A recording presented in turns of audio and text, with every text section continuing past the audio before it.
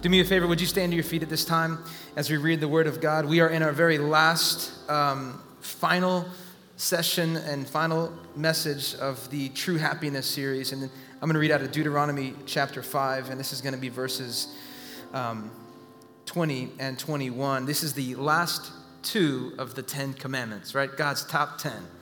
I actually got the privilege of talking about the first two. So now I get to close it with the last two. And if you missed any of the in-between, I want to challenge you to go back, because I thought my dad did such a phenomenal job of teaching us through some of those which were really challenging, hard to comprehend. How do we understand them? Do they apply to us today? So go back and watch those. So they had great job with that. But this is Deuteronomy chapter 5, verses 20. It says, "You shall not bear false witness against your neighbor." Somebody say neighbor. "And you shall not covet your neighbor's wife, and you shall not desire your neighbor's house, his field, or his male servant, or his female servant, his ox, or his donkey, or anything." Somebody say anything. Anything that is your neighbor's. Two last commandments. Do not lie and do not covet. And what I want to do is spend a lot of time on the lying portion of it.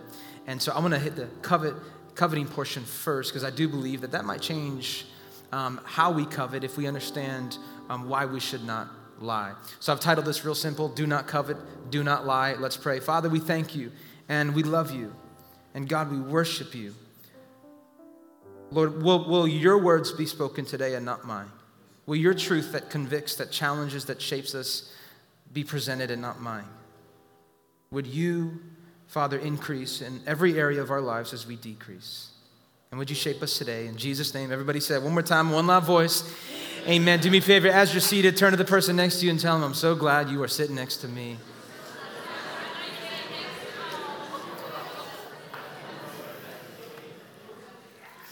Do not covet and do not lie.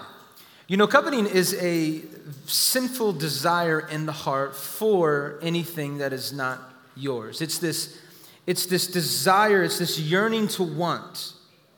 And it's important for us to understand that this specific command, which would be the very last command, as well as the very first command, are more of an inward attitude rather than an outward action.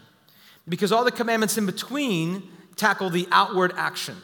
But the first and the last tackle an inward attitude. Because how many of you know, before you can change what you do, you have to change what's in here. Before you change what you say, you have to change what's in here. And so we're talking about an inward attitude, because coveting is unreservedly, it proclaims that our thoughts, that our feelings, that our inclinations, matters of the heart, mean a lot to God. Yeah? They have a lot to do with how God loves us and God views us and God has a plan for us and God has created us. It's because of coveting, and it's because of craving, and it's because of lusting that, in fact, actually leads people to then commit the other commandments. Coveting leads people to steal. Coveting leads people to murder. Coveting leads people to commit adultery. And coveting leads people to lie. Notice what it says in verse 21. It says, "You shall not covet your neighbor's wife." And it goes on the very end of that to say, "or anything that is your neighbor." Neighbor, clearly Jesus is indicating in Scripture that your neighbor is everybody. So do me a favor and turn to your neighbor next to you and tell him, "Neighbor, you are my neighbor." Real simple. Everybody and everyone around us is our neighbor. And Jesus is saying this idea of coveting ultimately says that I want what they have, and at the same time saying God isn't enough for me. This happens to me every single time when September rolls around and the new iPhone is announced. I'm like, yo, I have got to have the new iPhone. Clearly what I have in my hand is not compatible with today's society, so I've got to upgrade, right? It's this when I order something online. Do I have any online shoppers? Come on, online shoppers, Amazon Prime. Thank you, Lord. I got an Amazon next to my house. I have same-day delivery. Come on, I can order it when I leave today, and I'll go home and it's at my door. That, I don't know if that's a miracle or what, but I'm going to say it is. The anticipation. You know, when you're waiting, when you click order, the anticipation of it coming and it arriving. And as soon as you get it, all that feeling, all that desire leaves you. And now you want it again. And so now you've got to order something else. It's when I walk in the mall and I see a shoe store. I tell my wife, hold on, babe, I got to check something out real quick. I got to check a pair of shoes out. And she knows this. She's not stupid. Because she knows what I'm going to come and say. Hey, listen, there's actually this one pair that I really need, and I wouldn't need anything else. How many of you been there before? I just need one thing, and I don't need anything else. And I think the truth is so many of us own just so many things. We have a lot of stuff. We are hoarders. We have not just one of that, but we have 6 of that. Why? Because we can. Why not, is the question I think many of us are asking. But we have to be careful because perhaps what you own might just be owning you. What you possess might just be possessing you. What you are so desiring might in fact just be desiring you. You know, the writer of Hebrews, while he concludes the book, he presents the evidence of faith that should appear in our lives. Faith not by sight, but we walk by faith. And he says this in Hebrews 13, verse 5. It says, keep your lives free from the love of money. I think coveting has a lot to do with this desire and this love to have more and to obtain more, this love of material things.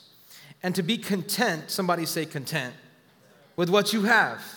Because God has said, never will I leave you and never will I forsake you. You know, no doubt we have a materialistic problem in today's society. We just want more. And I'm not saying that materials are bad. I'm not saying what you have is sinful. But what I am saying is when what you don't have becomes this obsession to have, that's when it becomes wrong. When you desire, when you crave, and when you ask the question, how much more do I need to be satisfied? Could you answer that? How much more do I need to be satisfied? Is it just one more? Is it just a few more? Or is it a million more? How much do I need to be satisfied? Because if I was satisfied, perhaps I would stop coveting. But church, can I tell you that there is nothing in this world that will satisfy you? The only thing that can satisfy you is God. The only thing that will always satisfy you is God. God will care for you. He will always be there for you. He will protect you, and God will provide for you. Do I have anybody that is thankful that God is the provider in your life this morning? That you wouldn't be where you're at if it wasn't for God. You know, David said in Psalm 23, the Lord is my shepherd. I lack nothing. He goes on to say, when I walk through the valley, the darkest valley, I will fear no evil because my God is with me. And his rod and his staff are what? Protecting me. God is the provider. You have all you need, church, when all you have is God. You have all you need. In fact, you can jot that down. You have all you need when you have God. You have all you need when you have God. Jesus said it in Matthew 6:33, but seek first his kingdom and his righteousness, and all, somebody say all. I love that. And all these things will be given to you as well. The things that you need for survival to eat, the clothes that you need on your back, the shelter that you need for your home, the worrying that you have for tomorrow. Jesus says, I will give you all these things. But you have to seek first the kingdom of God, and you have to seek his righteousness. So how do we combat coveting? How do we solve this issue? 2 words, write them down. Desire Christ. Desire Christ. Of course, this can be we can expand upon this a lot more, but I do want to get to lying. But desire Christ, that's really all it is. Because the more we desire him, the less we desire things not of him. You know, the more you fall in love with your spouse, the less likely you are to fall in love with somebody else. I would question when you start to fall out of love with your spouse, who you then will start falling in love with. When you fall in love with something, you start to fall out of love with something else. So the more I desire him, the less we desire the things of him. And so I just think we have too many people who are obsessed with just getting more and desiring more and wanting more. And we have filled up our closets. We have filled up our homes. We have filled up our bank accounts. But the one thing that we have not filled up and have neglected is our soul. We have forgotten about the one thing that needs to be full. The one thing that is only going to satisfy us is what we put in here. And that one thing is who? Jesus. And so we got too many people searching, obtaining, trying to pull in things that don't satisfy us, trying to pull in things that don't matter. We find ourselves empty. We find ourselves alone. We find ourselves broken. But I wonder if there's anybody in this place today, anybody watching it online, that you would proudly proclaim that Christ is all that I need. In fact, I don't need anything that is not of Christ. And God, would you remove it if it's not of you? I do not want it. I don't want to partake in it. Would you get it out of my reach? Because when you have God, you have all that you need. Somebody say, all I need is God. And I think that'll solve a lot of your issues. Again, this could take some time. But God isn't wanting us to covet. God is wanting us to be satisfied by him and the things that you have. As David said, I have all that I need. I lack nothing. Let's talk about lying. Because I think the reason internally that we desire more and more is that because we've bought into this lie that we don't have enough. Can I say it again? I think we have internally desired more and more because we have bought into the lie that what we have is not enough and that we need more. So do not lie. There was a pastor who told his church on a Sunday to, in preparation for his next sermon next week, to read Mark chapter 17 because he was going to talk about lying. And so that next Sunday comes around, he gets to the pulpit, prepares to deliver his sermon, and he says, by a show of hands, who read Mark chapter 17? And a bunch of people raised their hands, and he smiled and said, there's only 16 chapters in the book of Mark, so let's talk about lying. You know, it's clear in Scripture, the words that were put on the tablets Moses read, says, you shall not bear false witness against your neighbor. You know, Proverbs 14:6 says that false witness pours out lies. So briefly, I want to give you just an idea of some of these lies because, you know, maybe you're like me and you would say, I just do a really great job of telling the truth always. I just don't lie. By nature, I'm not a liar. But as I break some of these down, maybe you would walk away saying, you know what, I am a big liar. In fact, I might be the biggest liar in this room, all right? So don't tune me out. Again, on average, they say people would lie maybe 2 times a day. So if you're lying to me now saying you don't lie, that's your first lie of the day.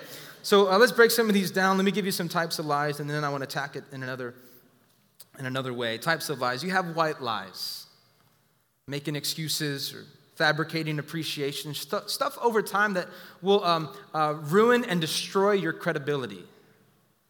You got people who are always white lying all the time. And I believe them at first, but then after the 10th time, I've stopped believing them. What about broken promises? You said that you were going to be there and you didn't show up. I told my brother this the other day. I was like, Josh, I like to undercommit so I can overdeliver. And he laughed at me and I laughed and I was slightly joking, but maybe being serious. If you do quote me on that, make sure you just throw my name in there. I like to undercommit so I can overdeliver. That's horrible, and I'm not preaching that. I was just saying something that I thought was funny. Or what about fabrication? Spreading false rumors, ruining somebody's reputation, even unintentionally. What about exaggeration? Oof.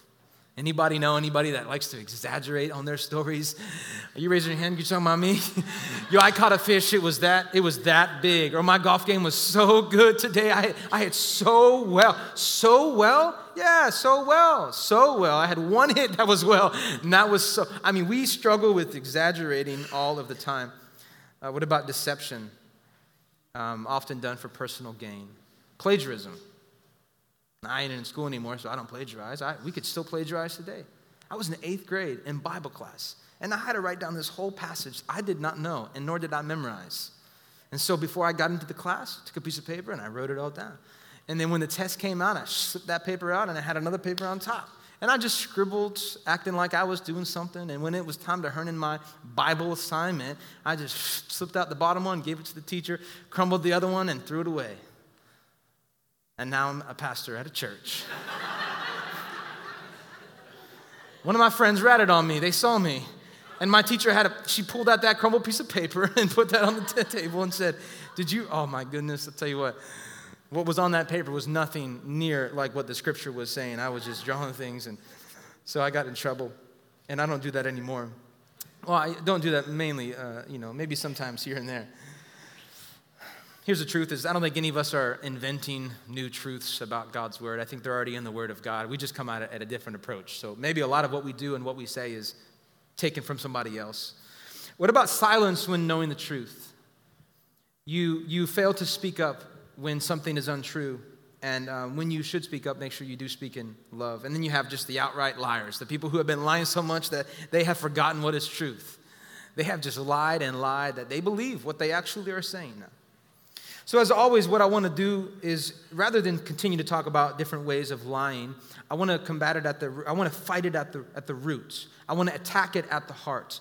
I want to address it here. Because if we can address it here, perhaps we can solve what comes out of here. Because remember, out of the mouth speaks what's in the heart. There is a well inside of you. What you say, whether you lie, or whether you tell the truth, or whether there is perversion, is really coming from a place in here. And so let's attack it from here. Tell somebody next to you, let's attack it at the heart.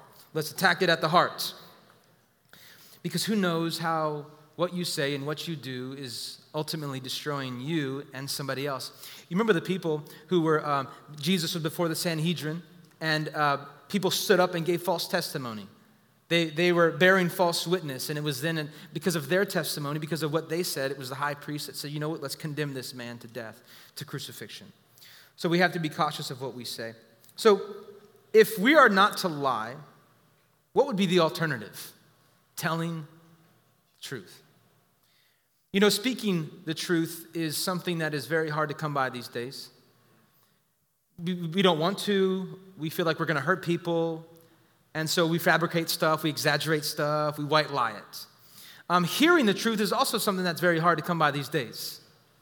One, because we just don't know what is truth. And two, we don't like truth because truth causes us to change, and truth causes us to do different things, and truth causes us to bring out the ugly, sinful side of us. So hearing truth is definitely hard to come by, and it's also something that we don't always want to hear. But knowing truth, maybe that can be challenging. But what if I told you it wasn't as challenging, because it might be easy on where to find that truth? So what is truth? Before I can talk about speaking it, we got to talk about knowing it. You know, in John chapter 14, Jesus is with his disciples, and it's the Last Supper. And he's told that this man over here, Judas, is going to be the one to betray, him. And everybody's freaking out. And Jesus is like, don't worry, I'm going to leave you soon. And they're like, what do you mean you're going to leave us soon? He's like, I'm preparing a place for you. And Thomas would say, well, if you're going, how can we get there? And why are you leaving us? And he responds, and he says this in John 14:6. He says, I am the way and the truth. Somebody say truth.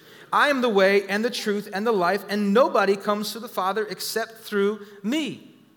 Well, if Jesus is truth and Jesus is going, then how do we get to where you are going? And he says this in John 16, 2 chapters later. He says, but when he, the Holy Spirit, the Spirit of truth comes, he will guide you into all truth. God is sending a helper. How many of you are thankful that we have the Holy Spirit with us, leading us and guiding us, and I can only do the things that I do because it's he who lives in me, not I. And so God is defined as truth. Jesus is truth. The Spirit of God is truth. The Father, the Son, the Spirit all represent truth. The opposite, the alternative of lying, which, by the way, in Hebrews chapter 6, verse 18, it tells us that it is impossible for God to lie. Yes, other things can be truthful, but only God himself can be truth. In fact, it flows out of his nature. I'll put it this way. If you want to know truth, you must know God. Write that down if you're taking notes. If you want to know truth, you must know God. Well, where can I find truth? God. How do I know if it's truth? Is it God? How do I know? Where can I find? Where can I search? If you want to know it, if you got to have it, then you must know God. Could it possibly be that at times we think that what we are following and what we are believing and what we are saying is in fact not truth? Could we have been deceived that what we are so boldly proclaiming even today is actually from a source that is not really even truth? In fact, that source is unsure whether they are true.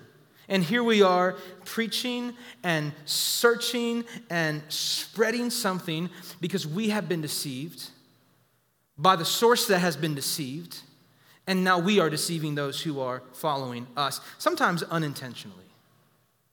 And so I think we find ourselves maybe proclaiming a message that might not even be truthful. You know, it was when my uncle told me and my little brother that he could have been a quarterback for the Miami Dolphins, we believed him. And we ran with it. We told everybody. We wanted everybody to know, and this was like, everybody has a favorite uncle who tells all the stories, who has the best jokes, the jokes that mom and dad didn't want those jokes to be, spoken in the house, but he was our favorite uncle. Anything he said, we believed. But all we had to do was ask a couple questions. All we had to do was search for some truth. All we had to do was just maybe search for ourselves, open up our eyes a little bit. Listen, church, I can respect your strong convictions. I can respect your strong confidence when you have strong evidence. I can respect that. Yes, I understand I'm living by faith. But if I'm living by faith, does that mean I don't have to know this? Certainly not. We got too many believers that say they know God, but are easily persuaded. When one person says one thing, you don't know this. You want to know truth? You must know God. Where is God found? In a lot of places. Where does he speak? Right here. You want to know truth? You've got to know this thing. So I can respect your strong convictions with your strong evidence. And I think even though we may disagree, you might try and change me and I might try and change you. And I pray that we can do so in love. And I pray we can do so while understanding each other. And I pray that we can do it while remaining teachable and while listening. But what I cannot do and what I have a hard time doing is when your strong convictions have no backbone, have no foundation. You're not even sure that you believe it. You're just shouting it. You're just saying it. You're just preaching it. But you have no evidence. You have nothing to show for. How can you rep a jersey when you have no idea who that player is? Right? You can't even name the state that team is a part of. How can I believe you? How can I believe you when you're saying, I'm all about this product and you've never used this product? I can't stand when somebody tries to sell me on something they haven't even used. It doesn't even benefit them. You know, maybe you're saying today, I'm going to honor my mom, but you have never honored your mom before. How can I believe that you're going to do that? How can I believe that you're actually going to honor her? How can I believe, have you done it before? Is there a foundation? Is there something that you can see? Perhaps what we are saying, perhaps what we are sharing, perhaps what we are believing and agreeing to isn't really even truth. All we had to do, church, Cheryl, give me that mask real quick. Give me that mask. All we had to do, I can just feel the intensity going on right now. I can just feel it. All we had to do, all right? Listen, you want to wear this? Great. You don't want to wear this? Great. But what I do have a problem with is how you wear this thing. Because I think many people and many stores and many businesses tell you how to wear this. And that's cool. And I think we need to tell people how to wear this here. You can put it over your mouth. You can put it over your nose. But I think too many people are putting it over their eyes. I'll believe that. Sure. I'll trust in that. Sure. I'll agree to that. Sure. And meanwhile, we haven't done what we should have done, remove the mask to open up our eyes and fall to our knees and say, God, would you show me? Because I just don't understand yet. We got too many people, church, walking around with masks over their eyes. We're going to put a sign out there that says, when you enter, take the mask off your eyes, because here we're going to tell you and we're going to show you what truth is. Amen? Wear it. I don't think this is gonna go that far, so I'm gonna throw it to you, David. Make sure you wear it the right way and make sure you don't cover your eyes, because I think all we had to do was open up our eyes and perhaps we could see what is actually happening around us. Because it's important for us, because there are people following us, and we boldly shout some things that we're uncertain of. Who knows who we're bringing certainty or uncertainty to, who's following us? So think before you speak, know before you do, because people are following you. And so we got to be careful. Tell somebody next to you, you got to be careful.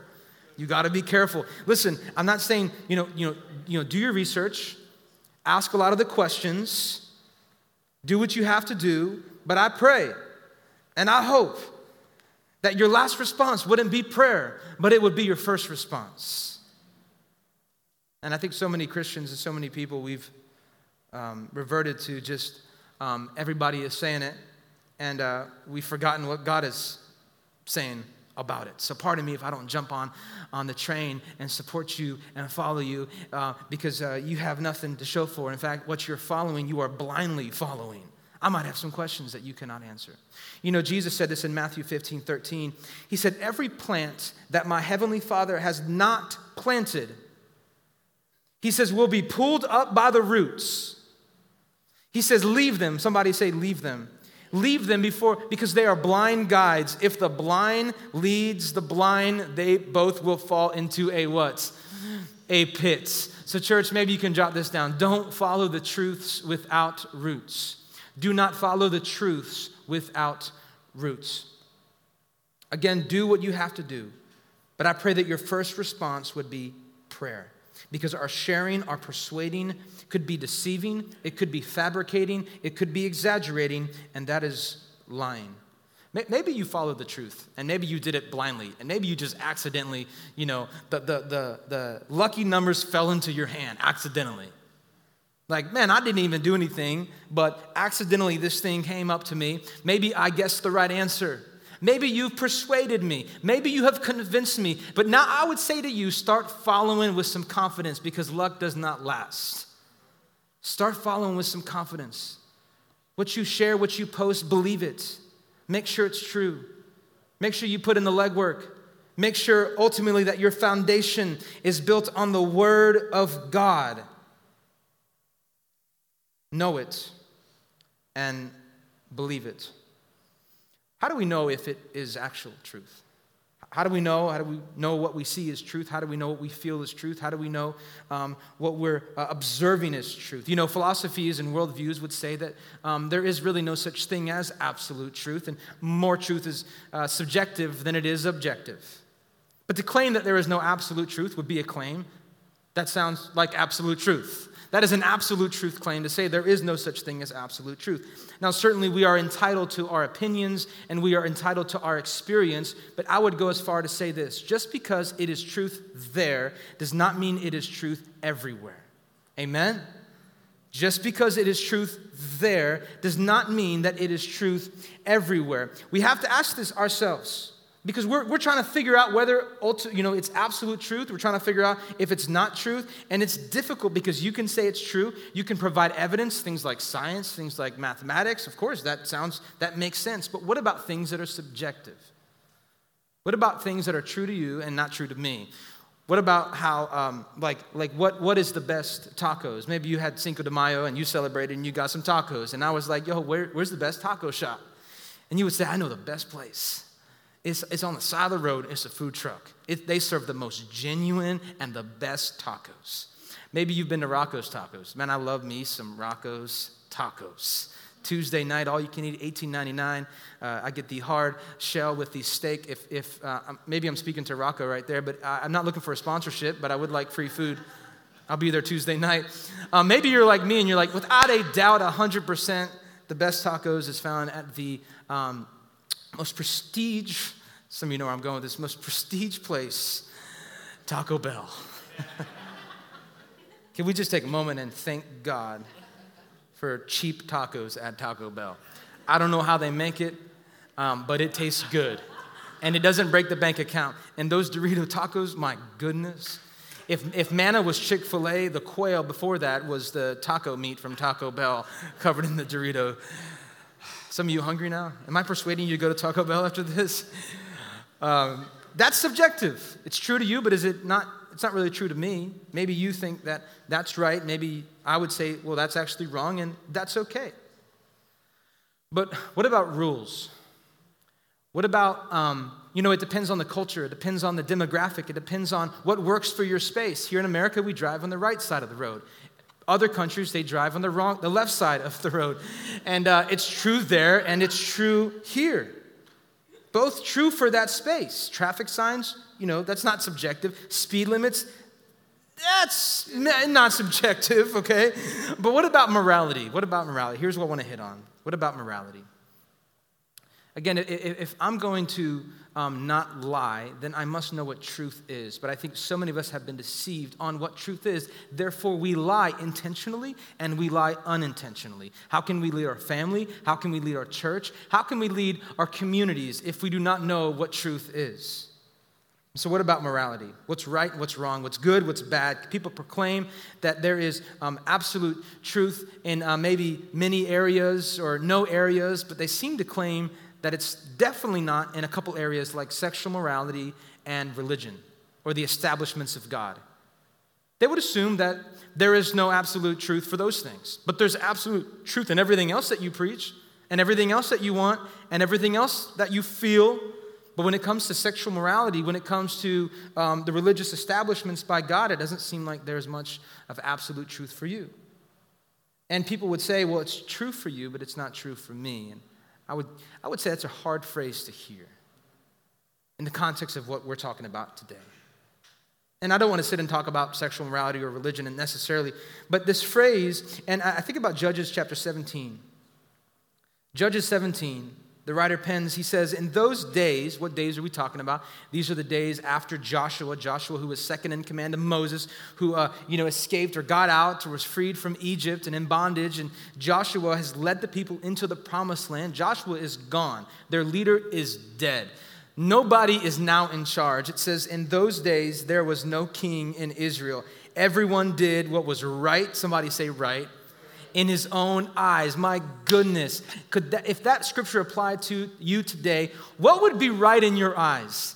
I would be scared to death because my feelings and my emotions tell me at times that this is right. But my spirit tells me at times this is right. I would be so confused if I was just following the statement that what was right, I did. I think we'd find ourselves in a dark, dark hole, doing a lot of dark, dark things. And this is exactly what takes place here in Judges. There's no king. There's no God. The people, well, they would say there's no God. The people of God are confused. The people of God are unsure what to do. There's quarreling. There's fighting. People are angry. And people are committing all types of crimes.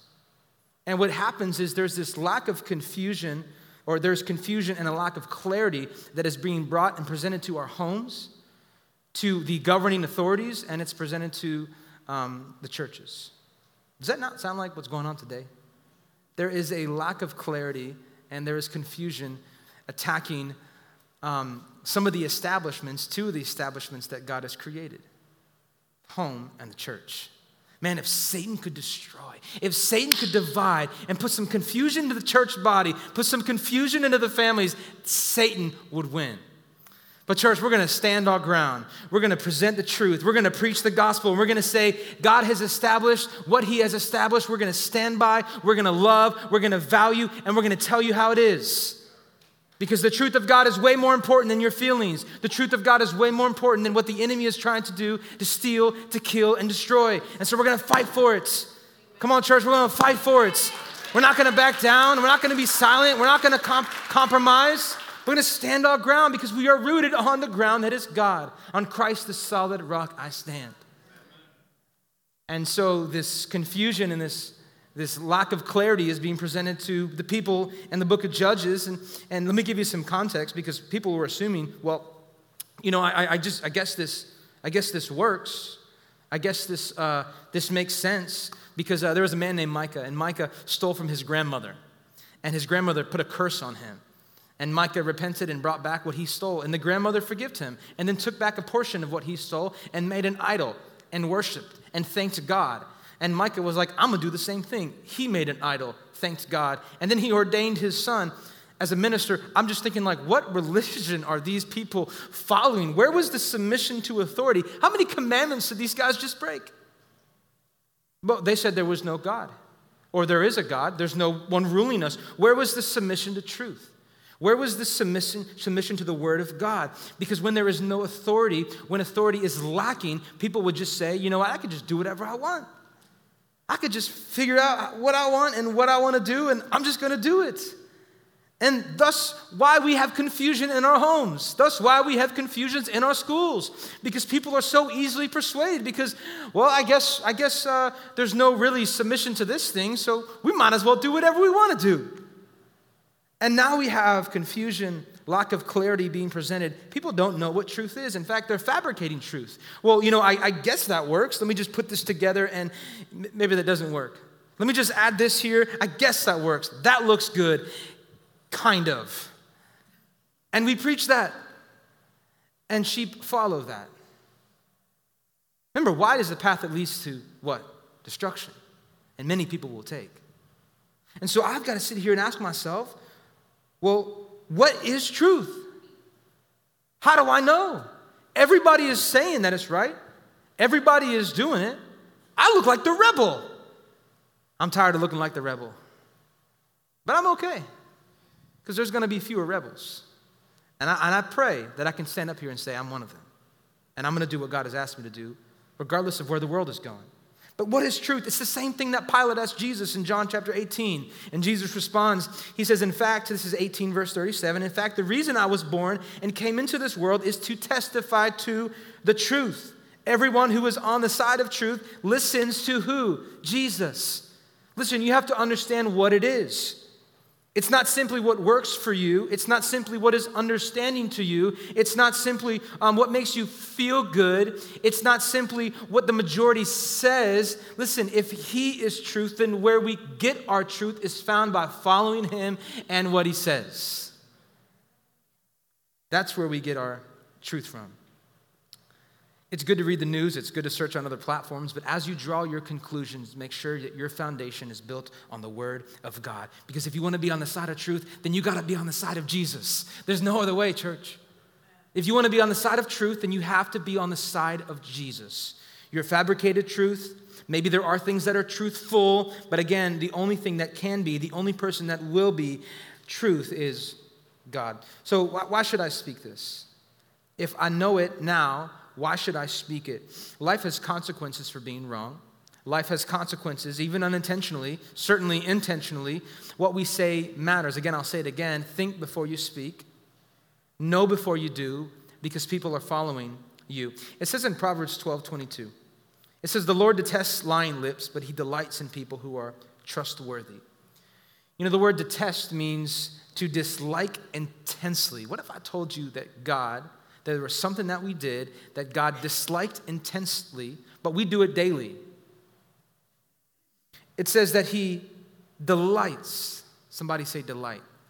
Delight means to take great pleasure in. What if I told you that there was something that we could do that God would be greatly delighted in that we don't always do?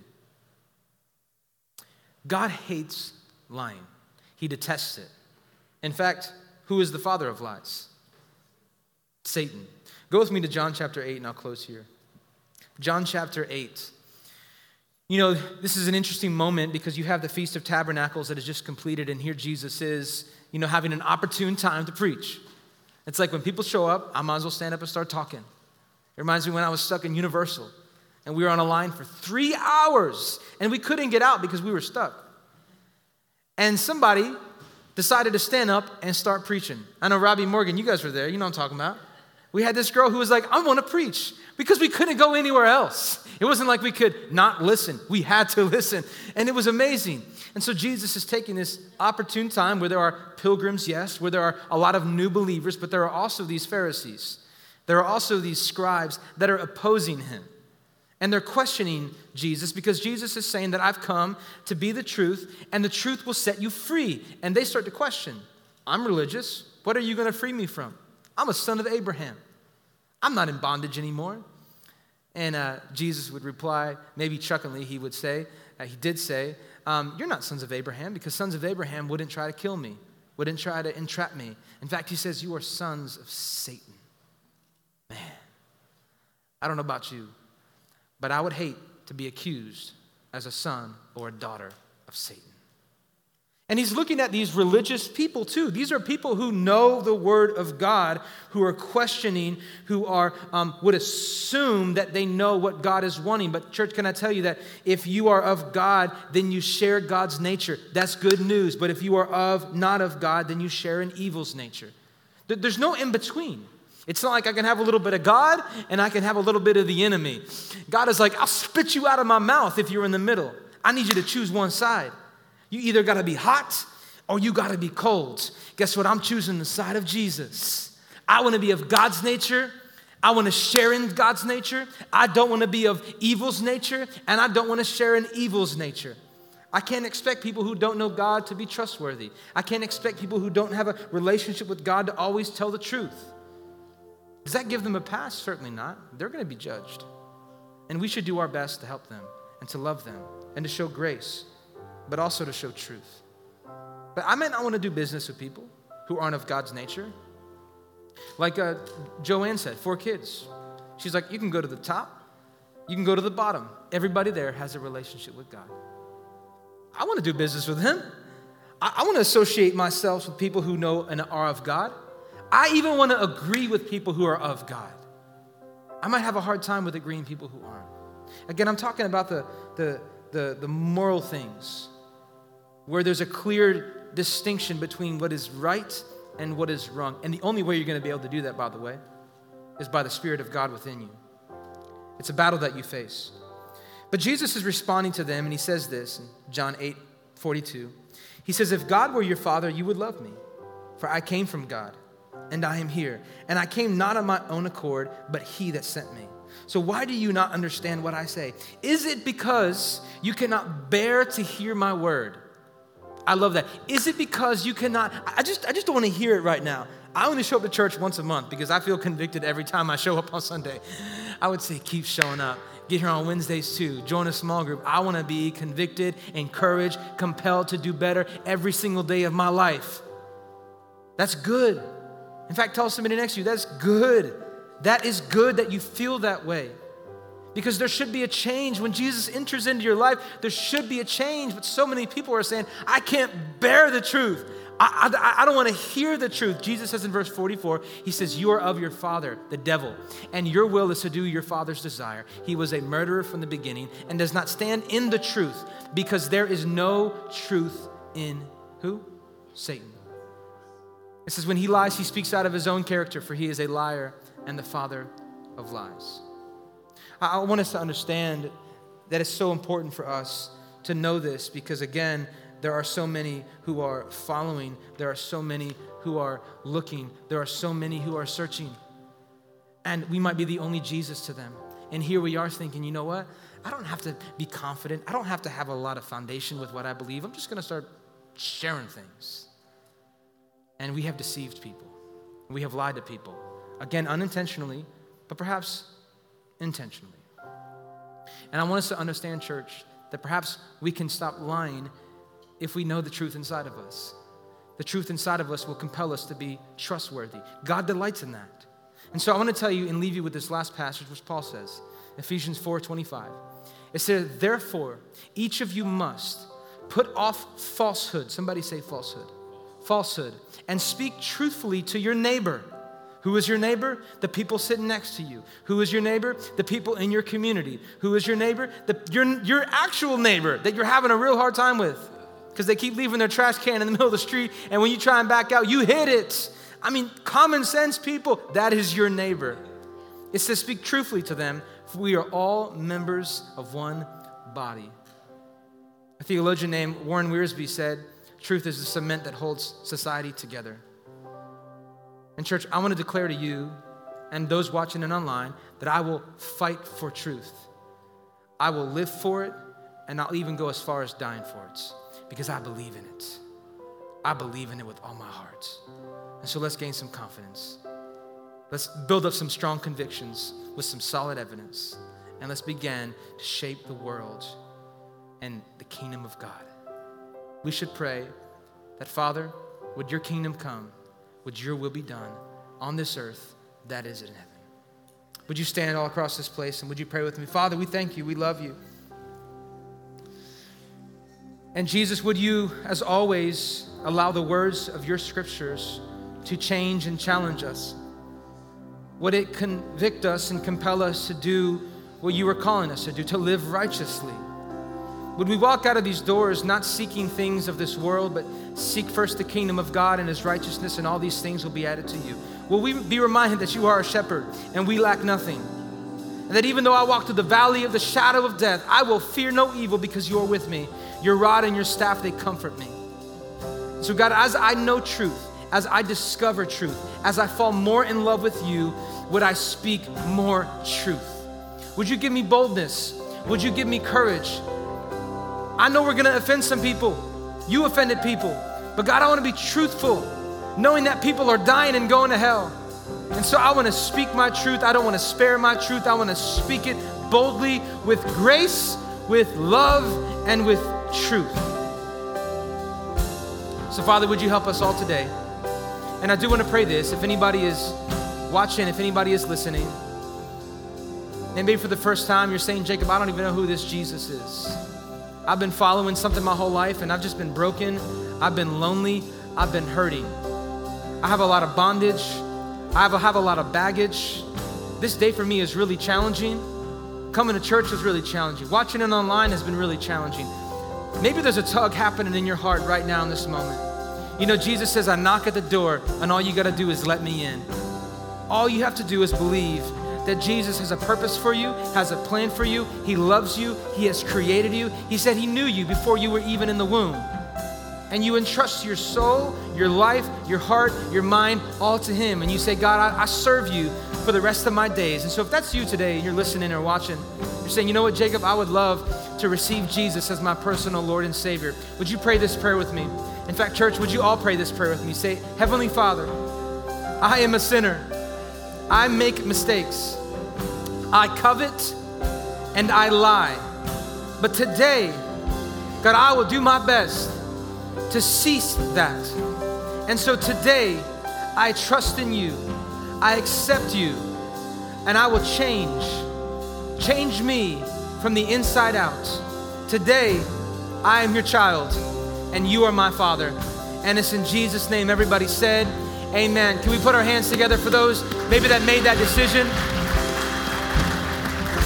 And can we just worship him for a moment? I want to invite you to pray. I want to invite you to stay where you're at. I want to invite you to maybe lift your hands or sing out your own song. But can we worship the goodness of our God? Come on.